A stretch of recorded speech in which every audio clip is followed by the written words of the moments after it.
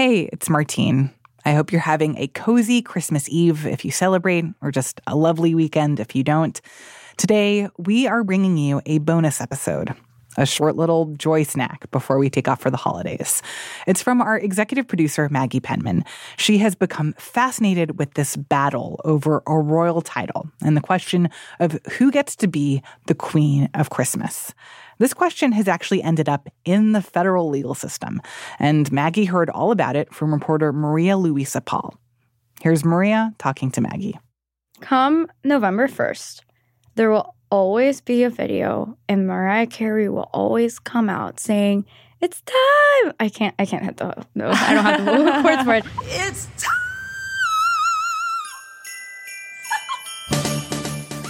People call it her defrosting, and that's the start of Mariah Carey season, when All I Want for Christmas plays on replay everywhere.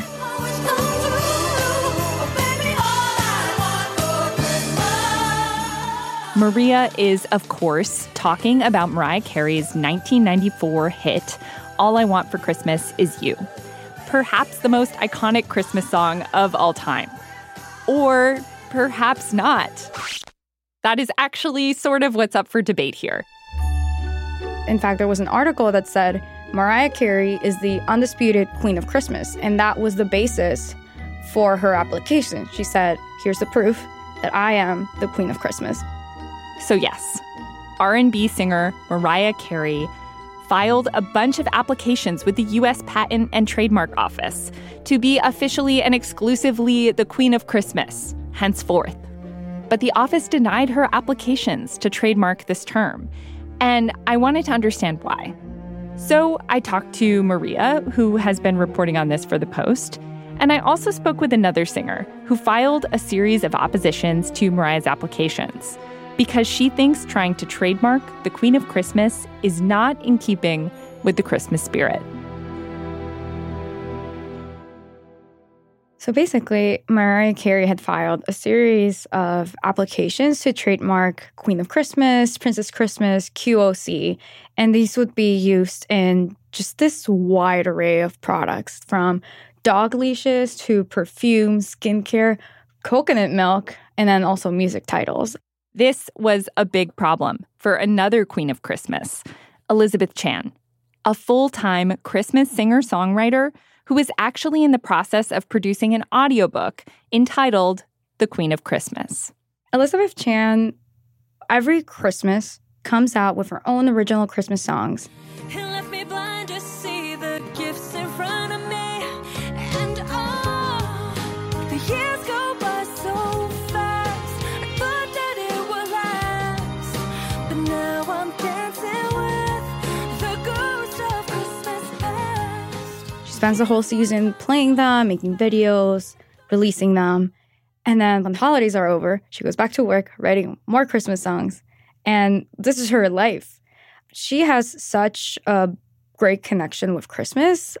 Her daughter's name is Noël, which is the French word for Christmas. And I think she is the only, if not one of the only, artists in the United States whose repertoire is exclusively Christmas music. This is all she does, Christmas music. From what Maria told me, Elizabeth Chan feels really passionately about this. And so I called her up to talk to her about why. My name is Elizabeth Chan. I am the world's only full-time Christmas artist. I'm also known as the Queen of Christmas. Well, ever since I was a little girl, I've always been so in love with Christmas music. And it was just something that was very special to me. I just knew as a child, whenever I would listen to Christmas music, it would light up my heart and my spirit in a way that other music doesn't. Elizabeth told me it's not that she wants to own the title, the Queen of Christmas. It's that she thinks it's something everyone should be able to claim. You know, there were Queens of Christmas that had existed before me, and there are Queens of Christmases that will exist after me. And the word Queen of Christmas is a word that everybody uses. Like, I used it for my grandmother. People use it for whoever they want to call, whether it's your mom or your sister, whoever makes Christmas special for you, therein becomes the Queen of Christmas. It's so interesting the way you're framing this. It almost feels like the message of like how the Grinch stole Christmas, like giving Christmas back to the Who's down in Whoville. Is that how it feels to you? It totally feels like that, but it also feels like it's a wonderful life for me because I really had such a supportive community of people telling me every day, like, you're doing the right thing. I'm so glad that you're doing this because it's for everybody. And if it was anyone else doing the same thing, I would have still opposed it. It's not about me versus somebody else. It's me fighting for Christmas, for everybody, and to give it back to everybody.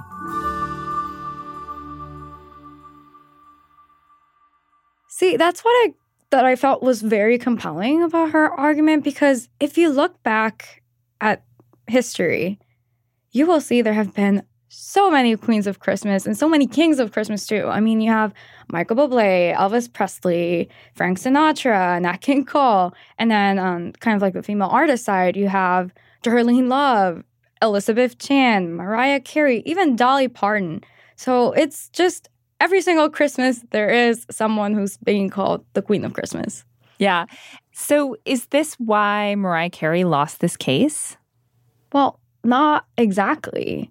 When you look at the documents and the records from the U.S. Patent and Trademark Office, you see that Mariah's lawyers basically filed a bunch of extensions over the months until they had to reply. And when the deadline came, they just didn't. They let it fizzle out. I wonder if they didn't expect to meet opposition and were surprised that they had to fight for this. Yeah, maybe, but it's also interesting because she has gone back and forth with the Queen of Christmas. There was that interview with Stephen Colbert recently where she said she had never called herself that. Because you are you when you are the Queen of Christmas. I've got a couple First of all, may I say, I never called myself the Queen of Christmas. Can we please be clear on that? I never accused you of that. You did not. No, you did not, my friend. But others have said, like, the self-proclaimed Queen. I'm like, really? But then she also tried to trademark that title, so it's unclear. They can look up every interview I've ever done, and not to get super religious, but I was like, I think, like, if anybody would be the Queen of Christmas, that would be Mary. And then somebody else uses my quote against me. Christmas is for all, and I just happen to actually really love Christmas. So it's lots of back and forth here. So this title is in dispute, but from what I heard of Elizabeth Chan's argument is that it wasn't that she was saying Mariah Carey isn't the Queen of Christmas, I'm the Queen of Christmas. She was saying we are all the Queen of Christmas. Exactly. You, Maria, are the Queen of Christmas. Yeah, I am. I wish. I have no musical talent, so maybe not. But you might have Christmas spirit, which is all you need. Yes, as long as you have the spirit and you're willing to play Christmas music the whole month, you are the Queen of Christmas. Okay, I'm gonna take that to heart.